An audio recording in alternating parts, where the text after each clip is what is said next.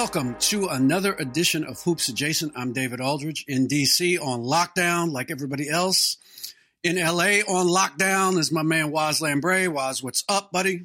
I'm good. Can't complain. It's been a gloomy few days here in LA, not just because of quarantine, but it's been in the 50s and overcast. It's miserable, Dave. It's terrible. And it's more terrible. It's fine for me because I don't like people generally. So it's okay for me to be locked up for a little while.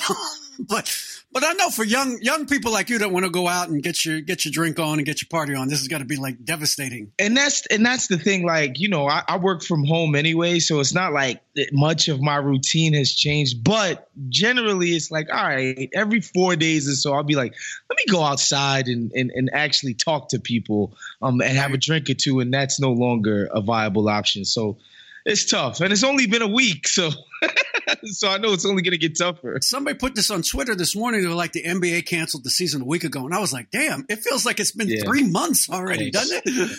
It's crazy. But I don't want to take any more time. I'm going to bring in our guest this week. I'm so glad she's on. She is one of my favorite people that I love dealing with, the executive director of the National Basketball Players Association, Michelle Roberts. Michelle, as always, thank you for your time. Thank you for joining us. Oh, always for you, David. Always for you. Oh, I know. I appreciate it. I really do. And obviously, there's so much to talk about that people want to know about over the last week to 10 days. But the first thing I wanted to ask you is just how you're doing. I mean, how is it? Everybody's had to make these kind of wild adjustments to their life, and how are you holding up? Well, you know, not bad. We actually shut down the PA's headquarters last week, right. Anticipating it was going to happen, and wanted to give the staff a chance to just sort of adjust to working away from the office. So, you know, that happened. I kept going in, to be perfectly candid with you, because I just that's what I do. I've always worked with snowstorms, epidemics, pandemics. What the hell? I just go to work. But when it became increasingly obvious that it was a stupid move to be wandering around, and then finally our mayor very strongly recommended that people stay home. I started doing that. So I'm home. I'm not used to this at all. But you know, it is what it is. But the good news is that I'm hearing from our players at a pace that I've not enjoyed, and I will emphasize enjoyed, for the last 5.5 years. You know, they have nothing else to do, so they'll call Michelle, and that's kind of cool. But we're hanging in there. I agree with you. It feels like it's been a lot longer than a week. The first thing I wanted to ask with regard to the players is what are they concerned about? What are they asking you about? Well, initially it was, an estimate about how long can this last? Are we going to be able to save the season? Are the playoffs in jeopardy? I mean, this is going to be an exciting end of season and an exciting playoff. And so, you know, these guys are competitive. They're competitors, and they want to get back on the court.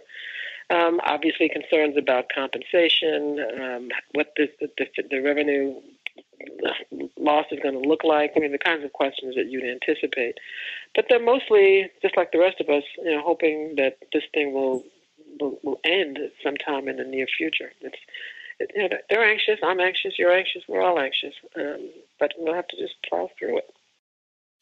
Michelle, I wanted to ask about compensation because it is important, right? Unlike the NCAA and their cancellation, like their workforce doesn't get paid, so it kind of doesn't really matter, right? Like whether they play these games or not. Sadly, that's true.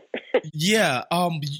You guys, your workforce would be incentivized to play, right? Like guys potentially are missing out on checks. Like are there provisions in the contracts with ESPN and Turner and all those people where if there's a global pandemic, then, you know, money isn't paid out? How does this work out? Well, I'm going to let you ask the question about TV and our broadcasting partners. Let's let you ask that question to Adam, because that's the deal. That's the contract negotiated by the league. Okay. But, the obvious answer is that I would, as a lawyer, I would be shocked if they did not negotiate something in that contract, that is Turner at all, that didn't have some contingency. But in any event, and as far as the players that deal with their teams, you know, we have a collective bargaining agreement, and as I think it's been reported, the collective bargaining agreement does provide that in the event there is some significant emergency, like an epidemic, like a pandemic, and games are unable to be played for reasons that the teams can't control, then there's a formula that allows for some reduction in the player's contract. Yeah. Our players know that. We've circulated information about that. And so, beyond the fact that they are competitors and want to compete, there are financial shortcomings that they have to contend with in the event this thing does result in a formal cancellation of the season or the cancellation of the playoffs. In other words, real money is on the line here. So this is force majeure language, right? That's exactly what it is, David. The force majeure, and that's typical in any contract, any commercial contract. But right. Our CBA is no exception. So, with regard to that, tell me if I'm wrong on this. The force majeure language also says they can basically end the CBA. Have they given you any indication if that's something they're even thinking about or considering? And that's why I call you one of the smartest journalists out there. No one has asked that question yet. No one's picked up on that yet. Yeah, unfortunately, there is that language that says, and again, it would be something that would be very, very, very highly negotiated. But there is language that suggests that the CBA could be yanked and subject to renegotiation. Not a peep has come out of the mouths of anybody from the league to me in that regard. I think we all share, and maybe we're all idiots, but we're all incredibly optimistic that we can salvage something and not have the kind of economic devastation that might get folk over there thinking about whether or not to just rescind the CBA. But you're correct that there is language that does allow that to be under consideration. Let's put it that way. I'm not going to concede that it's a slam dunk, because it's not. But it's something we're worried about and have our eyes on and prepared to deal with if we have to. Hopefully we won't. There are also questions, as Waz mentioned, about the possibility of salary reductions. And I think we all understand there's going to probably be some salary reduction. There has to be, right? If you're going to only have 65, 70 game regular season, there has to be something. So you have very smart people in your office. What are their projections right now with regard to this is what we think it's going to look like, or at least this is kind of the range in terms of salaries that we're looking at? I can't share those numbers, but again, you're on the money. We have been running different sort of what ifs. What if the regular season is terminated, but we can do a full playoff? What if the playoffs are abbreviated such that we don't have the same number of games? And so there are 5 or 6 different scenarios that we're running. We're also, frankly, looking at the broadcast contract, the TV deal, to see what, if any, reduction in BRI is going to be occasioned, because the games can't be broadcast if they're not being played. Right. So there are probably 12 different projections I've looked at. I've not gotten anything from the league. I'm sure, of course, they're doing the same thing. We're not prepared to put any numbers out yet, but it's not going to be insignificant if we end up having to shut this season down. It will not be insignificant at all. And the players know that, and no one is willing to give up all hope, though it's becoming increasingly more difficult to be as optimistic today as it was yesterday.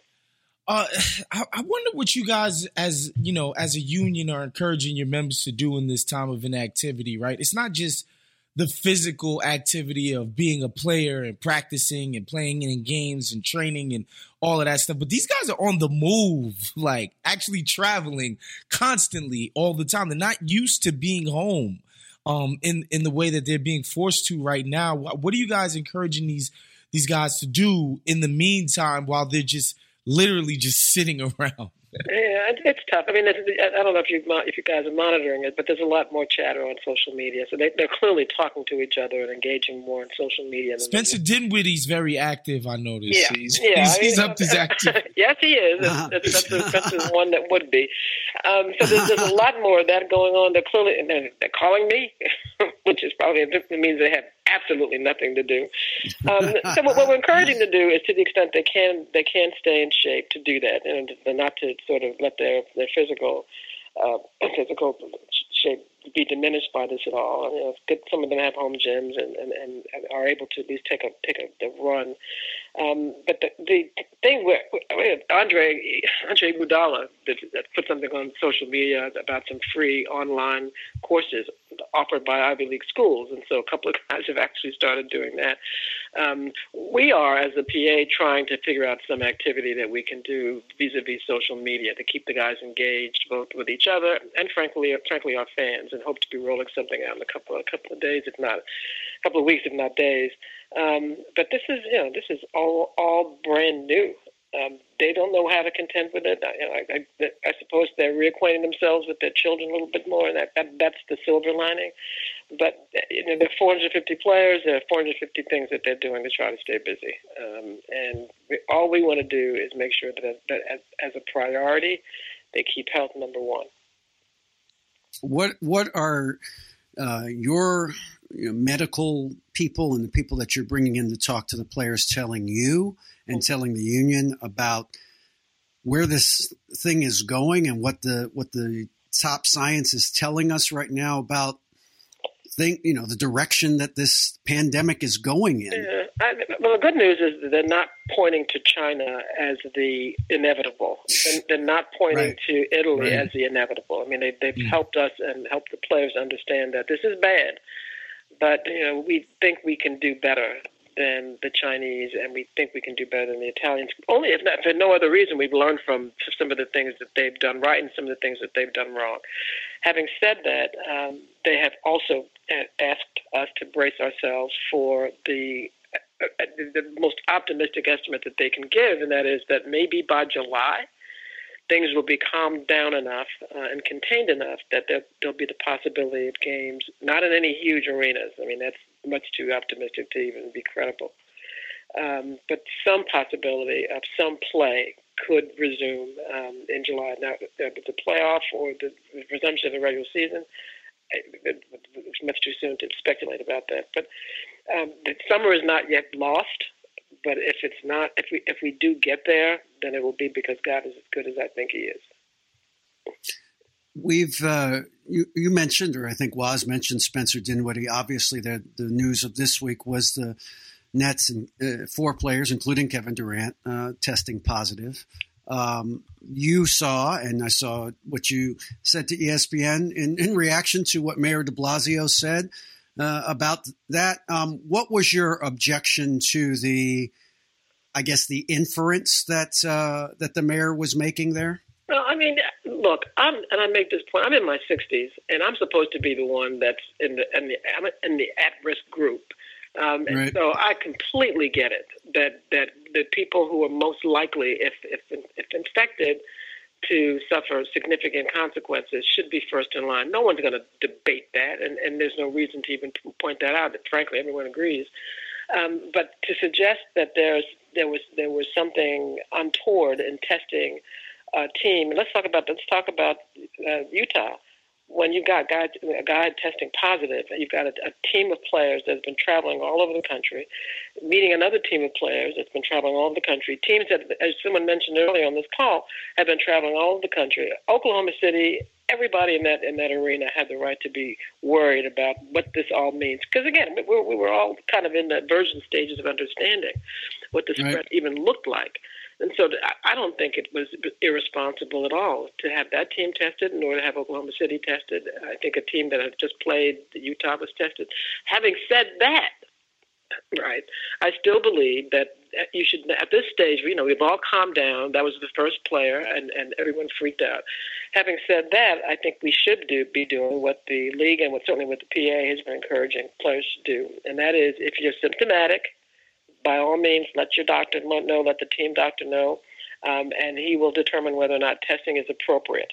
No one has suggested, not any NBA player that I've spoken with or read about, has said that all NBA players are entitled to be tested. And so the mayor's statement, and I like the guy. I think he's fine. I think he's doing a fine job. Was a little disturbing because it seemed to suggest that we were positioning ourselves, skipping the line, so to speak. Right, that we were entitled to jump ahead of the line, and that was so far from the truth that it disturbed me. And so, I get it. Look, he's got a tough job, and I wouldn't envy him 1 second right now to have it. But I just think it's important for people to understand that there was no effort by the teams or the players to bully themselves to the front of the line at all. A guy was obviously sick, and we needed to figure out the extent to which that team, those players, and frankly, everybody exposed to them needed to be put on alert. I think most people understand that, and look, I went to a conference just before that happened.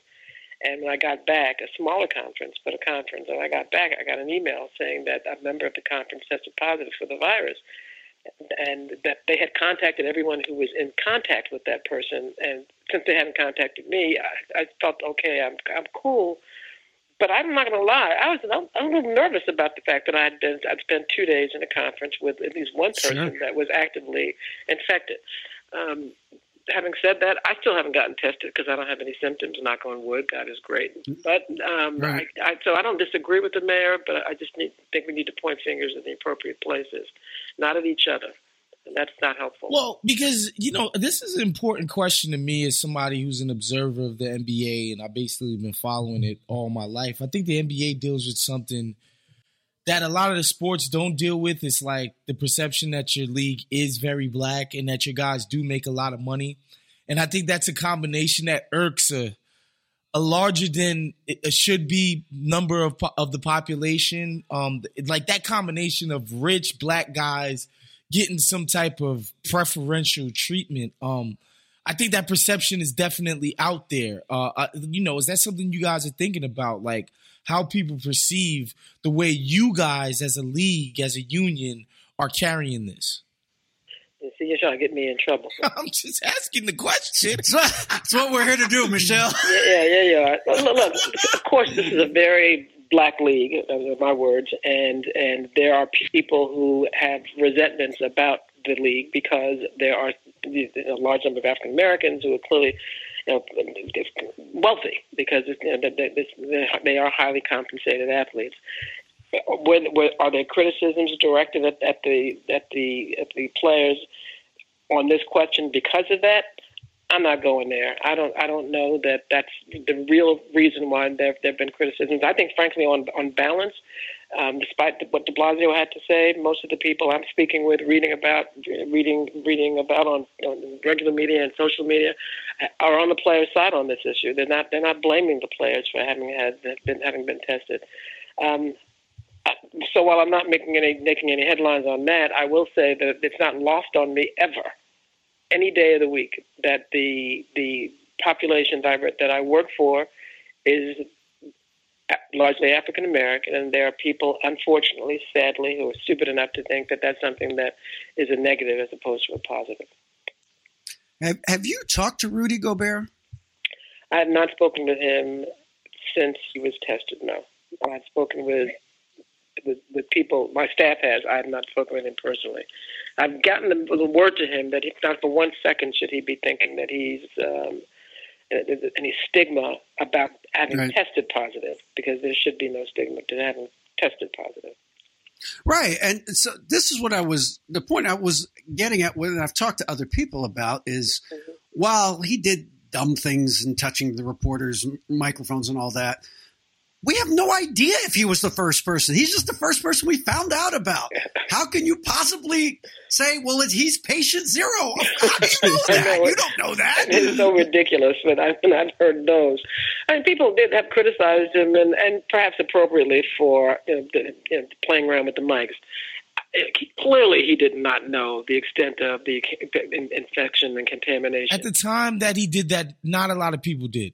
This idea that Rudy was being weird everybody was making jokes about it. Everybody was looking past how serious it was. He wasn't alone in that. Not only was he not alone, let's not forget the very first press conference that our president had about this. We had 15 cases then, and the notion was they'd be going down to zero, right? I mean, so we were all just incredibly naive about how incredibly dangerous this thing was. And Rudy is no exception in having engaged in some behavior that we now know today was inappropriate.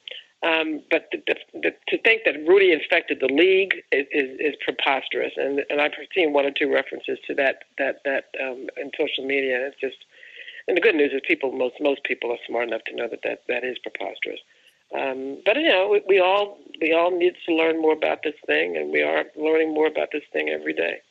Is that the case within the league though? Within the your union membership though? Like, because the early reporting out there from various media outlets and quote unquote newsbreaker insider types was that there was a bit of resentment towards Rudy for his handling of the situation, or a sense that he was quote unquote reckless in his behavior. Are you confident in the idea that it's not fractures? Because again, the conversation out there is like, maybe this guy should be traded, maybe he'll get blackballed after this. There's not a chance in hell that Utah's giving up Rudy Gobert. I'll bet on that one. No, I mean there were a couple of guys that were chastised him, and some might say appropriately so, but. Overall, most people were of the view, well, hell, I didn't know it was that contagious either. I mean, when Rudy went back into the locker room, the players were not like yelling at him, "How dare you touch those mics?" Nor were the reporters in the press room outraged that he was doing that. Unless I'm mistaken, I think I saw some reporters laughing. So we were all, again, just beginning to understand how serious this thing was, and I have not, even by any stretch of the imagination, heard from players that they think Rudy is somehow is a bearer of a scarlet letter. I mean, he's one of their brothers. He's one of their teammates. Donovan, in an interview a couple of days ago, acknowledged that he was a little upset that Rudy at first, but he's since gotten over that, and he's cool with it. So. The arms around Rudy, because I think he's taken a lot of hits, some arguably deserved, but more than I think fair. Absolutely.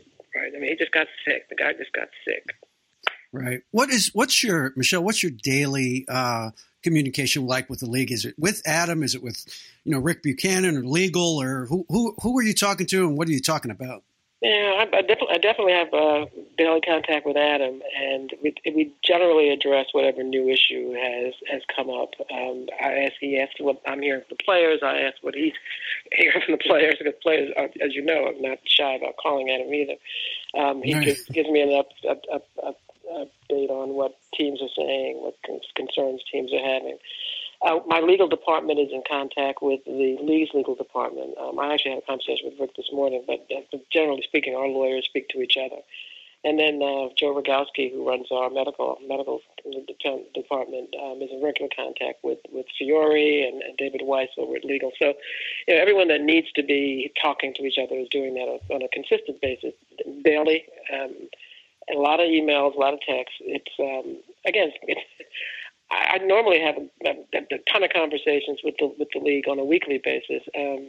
This has made us closer, and it's made me closer to the players and my staff in some ways. We're all just talking constantly, and sometimes I think it's because people are lonely. But I do get a lot of phone calls from people, a lot of emails from people, and the good news is that everybody seems to be on top of whatever just happened.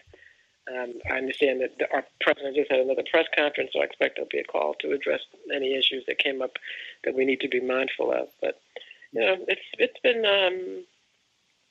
good. I mean, and I've been keeping my executive committee on as needed basis up to date, which frankly has meant 2 or 3 group text messages a day.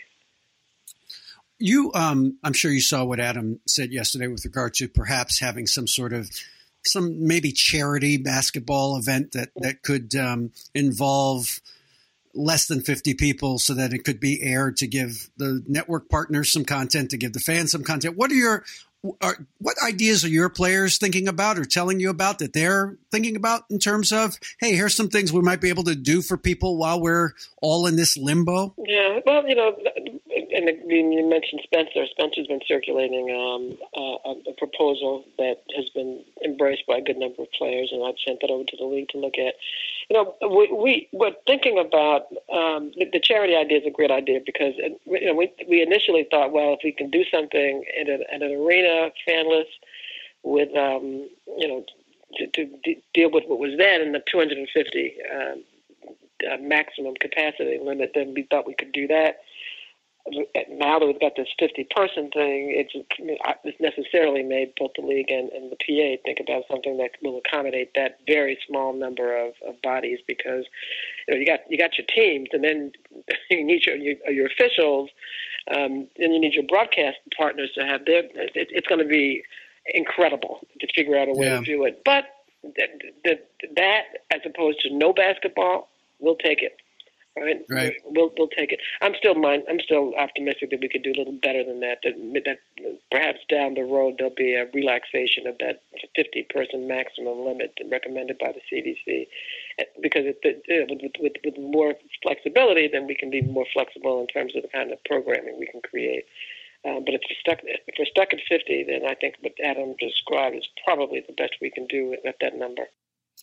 As somebody who watches union relations very closely as a former union member myself, it's something that I, care deeply about. It's hard for me to not watch this, and I know that this is a work stoppage under different circumstances, but a little part of me is like, this is kind of nice that the guys get to see what it's like to have a work stoppage, right? I know you and Adam are kumbaya now, and the relations are great, but the next negotiation is always right around the corner. Part of me feels like this is good practice for you guys. Well, good for you to find another silver lining in this. Right? But seriously, though, what's interesting is that the guys who were around at the last lockout back in 2011 had been comparing it to exactly that this is how it feels, guys, to be locked out and have your money essentially on the line as well. Right. The difference is that we could, and again, this is before my time, so I'm obviously not speaking from personal experience. But to my understanding, back during the lockout days, guys could go out and compete. You could still play some games. There was some charity games. Yeah, they did. And so that was a way to sort of stay in shape and get the rust off. That's not an option now, and that's the real difference between the lockout. Well, that's one of the key differences between the lockout and what we're experiencing right now. You got some guys, and thank God it happened towards the end of the season, given the financial consequences. But that does mean that it happened at a time when guys were almost at their peak performance level, getting ready for the playoffs, and so they're not used to not working out to this level for days at a time. And when they tell me Michelle's killing me, I believe them. But it is the case that this will, if we do find ourselves, and I don't know if I'm going to be having that conversation, but if we do find ourselves pre-CBA warning players about how to prepare for a potential lockout, this will be a great reference point. So I want to ask you one more thing that is union related, but the NFL just signed a deal.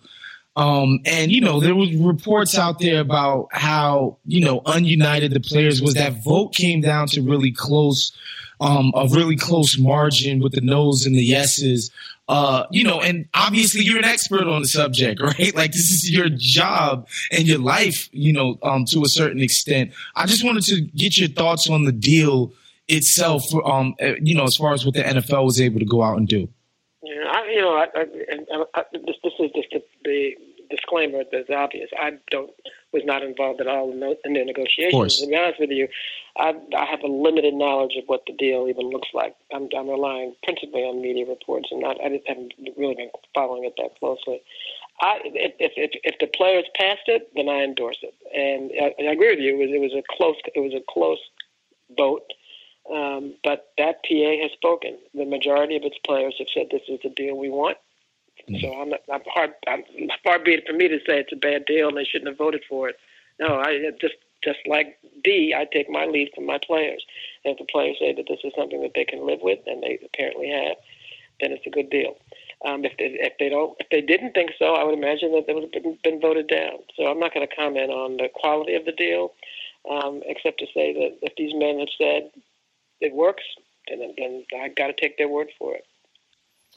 Michelle, there was word before the last couple of weeks that there was indeed going to be a I don't know if you put it a search committee or whatever you would say, to start looking into a successor. And I hate this because I love you and I want you to be the executive director forever. But I remember an interview a few years ago in your office when you said there is no way in hell I'm going to be doing this when I'm 70. So you are keeping your word. So I have many things that I try not to be a liar. Look, guys and gals that want to work until they can't work no more, God bless them. That ain't me. I love my job, and I love that I took the job when it was offered to me. But David, I didn't think I'd be here beyond my first contract. I honestly didn't. Right. I came in thinking that the most interesting thing, exciting thing, I love the players, was going to be negotiating that CBA. And when I said, once that's done, because I do believe that once you finish one CBA, you have to start preparing for the next one. There really is no peace between negotiations. And so I knew that I asked myself, if you're not going to stay until this next CBA, you need to get out of here and let someone else get ready for the next battle. And I had this conversation with the players, and they understood that. And like every good company, corporation, players association, you got to have a succession plan. It took 2 years for them to finally get me hired. Not because of me, of course. It's a cumbersome process. You've got a lot of men, a lot of players that understandably and necessarily have to be involved in it. It's got to be voted on by the board. So it takes a long time. And I want to make sure that when my contract is up, I'm out of here. And so that's what you heard about. We are trying to identify the best potential candidates for the guys to interview, get due diligence on, and have enough of our members be able to meet them, chat with them, question them, and then ultimately have a vote. So I'm not because I don't love this job, I do, but as long as I'm healthy, I want to be able to enjoy this next chapter and doing a whole lot of different things, to include continuing to work with players in some capacity. But I do want to do some other things, and I've been using this period off as practice, right? Just to see what it feels like not to be able to go into an office, because there will be no office. So we'll see. I'm much older than you, David. So not that much older than me, but so has this delayed that at all, or is it still continuing apace? Well, no. Realistically, it probably will. Hopefully not by much. It's just a lot of what's going on right now, which is just a collection of interested parties and then targeting some people. But I'm not going to lie. There was going to be some substantial travel in the next few months. That's clearly not going to happen. And that's why the good news is, we started the process at a time that gives us room for these kinds of occurrences. So if it delays things by a few months, my contract is still been expired for another year and a half or so. I will get it done. I'm not worried that this is going to impede our ability to get someone ready to take over. Well, Michelle, I can't lie. This makes me very happy that you've been fighting for these guys for the last 5 or 6 years, and you're not going to leave the job to go work for one of the people you've been fighting against. That makes me very happy. Hell no. That makes me so happy. There would be nothing wrong with it, but it doesn't work. That doesn't work for me. No way. Not for you. I love it. I appreciate it, Michelle. As always, I love talking to you. I love just you. I think you're so. You're so refreshing from most of the people in your position that I usually have to talk to. I'm going to take that as a compliment, David. It is a very big compliment. It's a very big compliment. Thank you. Stay safe, stay hydrated and all those things, and keep your 6 feet distance as we're all trying to do. And we'll talk to you again soon. Thank you for your time. You guys do the same. Thanks so much. Take care. All right. Thanks, Michelle. Right. That was awesome. Let's bring DA into the conversation here. Welcome to Hoop Comment is Adjacent on the Athletic Podcast Network. I turned it on and I heard Shaq with the barbs. It's like the Bolton and braggadocio. I was transported right back into it. I was like, oh, this is great. I think I rap better than Shaq. With David Aldridge. Oh, he's totally playing. Yes. Yes. And then he got their lungs out in front of everybody on TV. Michael was not your friend. It was popping in there. Wosny Lambre. So the Chicago and Detroit stuff, that was real. I mean, God forbid we don't have scholarship monies and can't pay for the charters for the water polo in Iowa. Hoops adjacent. Welcome to Hoops. 5, 4, we have ignition. Welcome to another edition of Hoops Adjacent. I am Dave Dalton. We talk about physical fitness a lot, but there's another side to the game that's just as important. I'm talking about mental fitness. Calm, the #1 app for sleep and meditation, has teamed up with LeBron James to help you train your mind. For LeBron James, sleep is an important part of his mental fitness routine. With Calm, you have access to the nature scenes LeBron loves, like Rain on Leaves, and so much more, like sleep stories and meditations. Now, while the nature scene that I love is usually Malbec, a couple of glasses. I don't know if that's your thing, but that's my thing, to get me calm late at night. But that doesn't work for everybody. I understand that. What do? You do anything in particular? Sometimes I'll take a couple of Benadryl. Just keep it pushing. Okay. Fall asleep Gotcha. watching a movie or something, and hopefully don't pick a too crazy or scary movie, because that I think will affect your sleep. No, you can't do that. Try to watch something like World War II in color. Something like old reruns of the new Bob Newhart show or something like that. That'll get you in the frame of mind. So whatever you do, you should check out Calm. For a limited time, our listeners can join LeBron James in using Calm with a 40% discount to an annual membership at calm.com/hoops, HOOPS. Unlock content to help you focus, ease stress, and sleep better. Get started at calm.com/hoops. That's calm.com/hoops.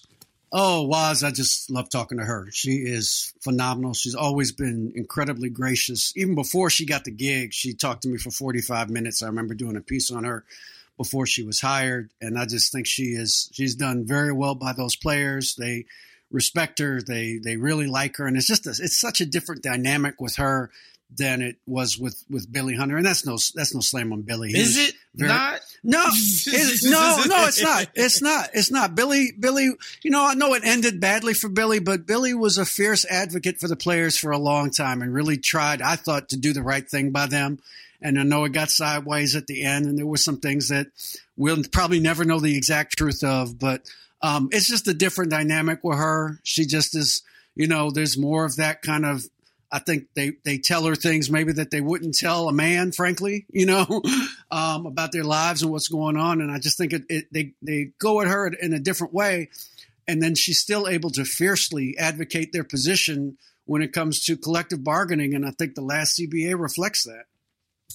Yeah, I mean, my favorite thing is that she just doesn't suffer fools, right? Like, there's no bluster, there's no extra spice on it. It's just, it's direct. But still, she was very candid with us, man, which I appreciate, because it's very easy for somebody who's in her position, a public figure, representative of some, powerful, important people, to come out and just do shtick. You know what I'm saying? Oh, sure.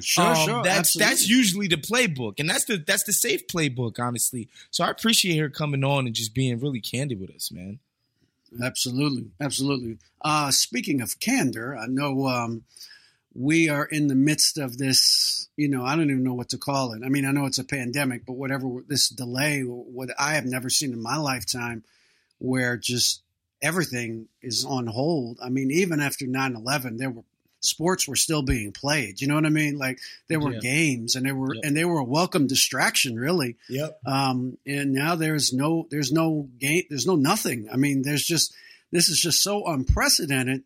But in our lane, where we talk about basketball and other things, certainly the notion that Kevin Durant tested positive and that got out this week is something that, really kind of, I think, shook everybody. It just was, it's not that he's a better person than any of the other people that have tested positive, but he's a superstar. You know what I mean?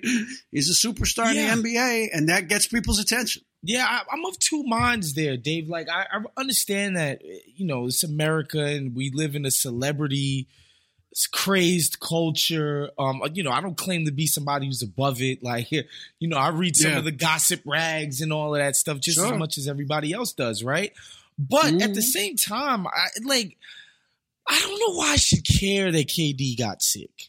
You know, like the idea that he couldn't get sick never crossed my mind. I don't I get why we need to publicize these public figures getting sick, but at the same time, I don't know. I don't feel like we should be feeding into the idea that this is somehow special that KD got sick. You know, part of me is like, look, he's a 32-year-old man.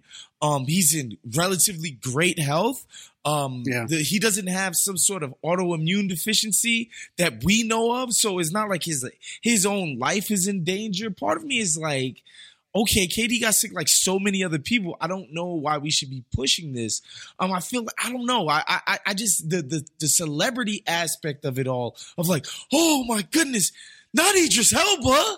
You know, it kind of just, it rubs me the wrong way, and I don't know why. I can't put my finger on why it just bothers me so much.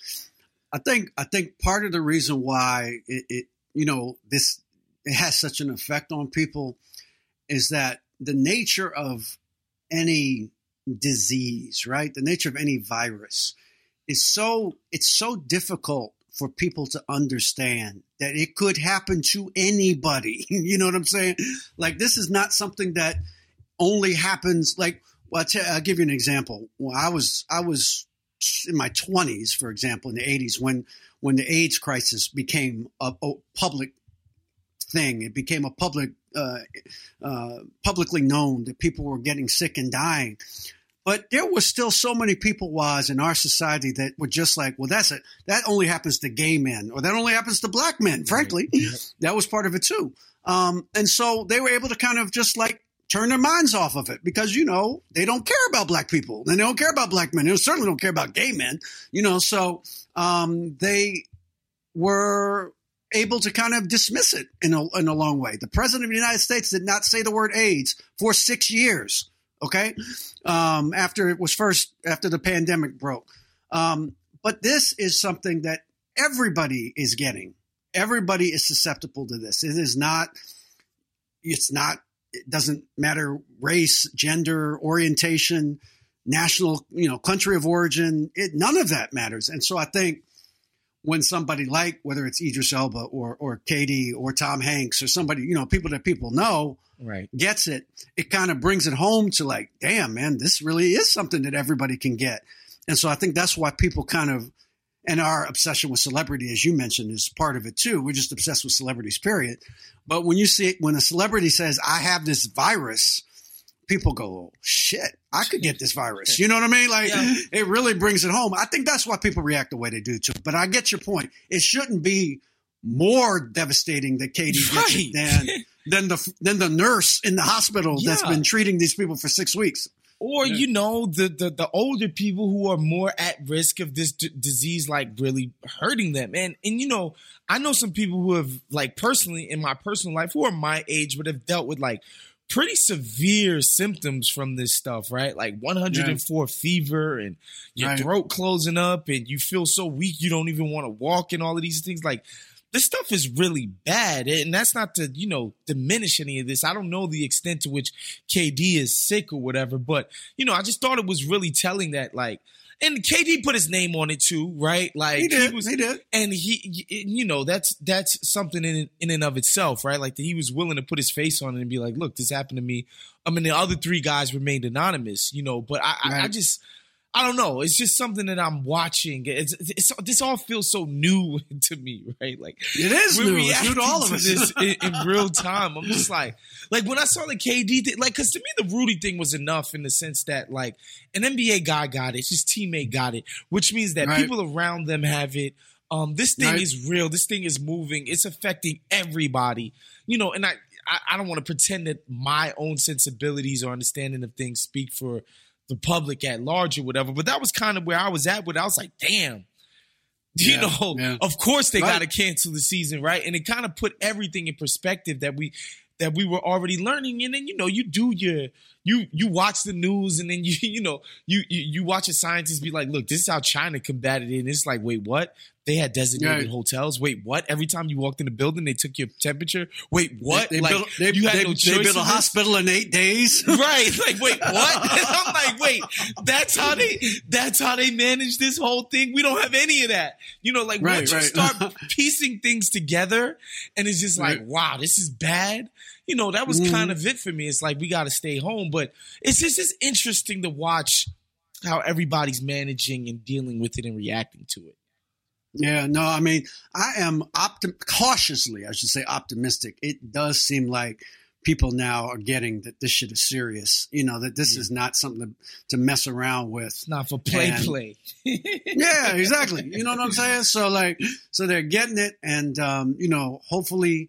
Look, we're going to keep doing the show as long as we can get people to come on, because I think part of how we all cope with this is to talk to each other and to talk to other people. We're all going through the same thing, and if this is something that y'all continue to be interested in, we're going to continue to bring it to you, because we understand that sports is a diversion, and that you want to hear about it. You want to hear about players and teams and stuff and all the stuff that's going on. So we're gonna continue to keep bringing it to you here on Hoops Adjacent, and we want to keep you listening in as long as you can, because whether it's this show or any of the other podcasts or the content that we have at The Athletic, I'll speak for myself. I'm real proud of what our shop is doing, Waz. I mean, I feel like we're trying to do things in a different way.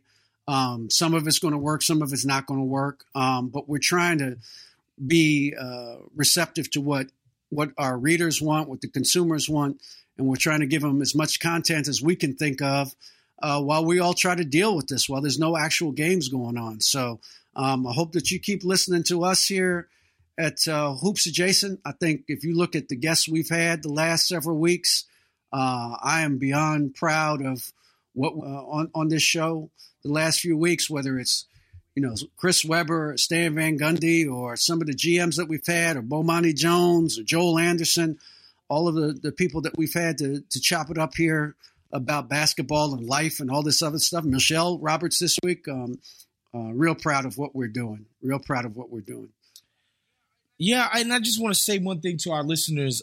As somebody who, I've been at the company a year now, which is kind of crazy when I think about it. But, as somebody who, I can tell you from the inside, there hasn't been a single email communication, Slack, whatever, that's like, yo, SEO is saying this and the click-through rates is this.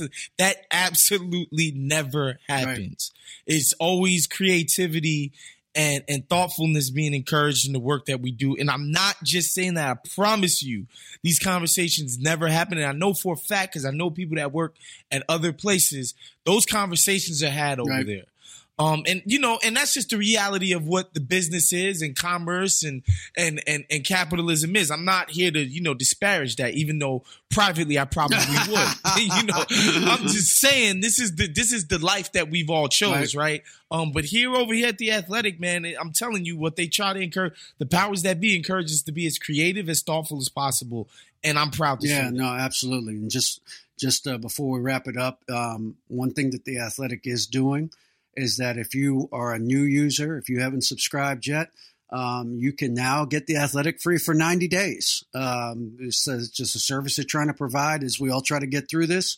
You can count on us to continue telling these stories. And again, there's so many people, whether it's Marcus Thompson or Ethan Strauss or Kenny Rosenthal or Michael Lee and I wrote a piece about MJ. It's the 25th anniversary of his return that's in The Athletic today. So we want you to read those things and enjoy them as best you can in all the podcasts that we do. So if you want to go to theathletic.com/free 90 days, that's /free 90 days, the number 90 days, you can check us out and see if it's something that you want to keep doing as we go on through the end of this year and forward. So I thank you all. Thank you, Waz, for joining us in. And, we will talk to you all next week.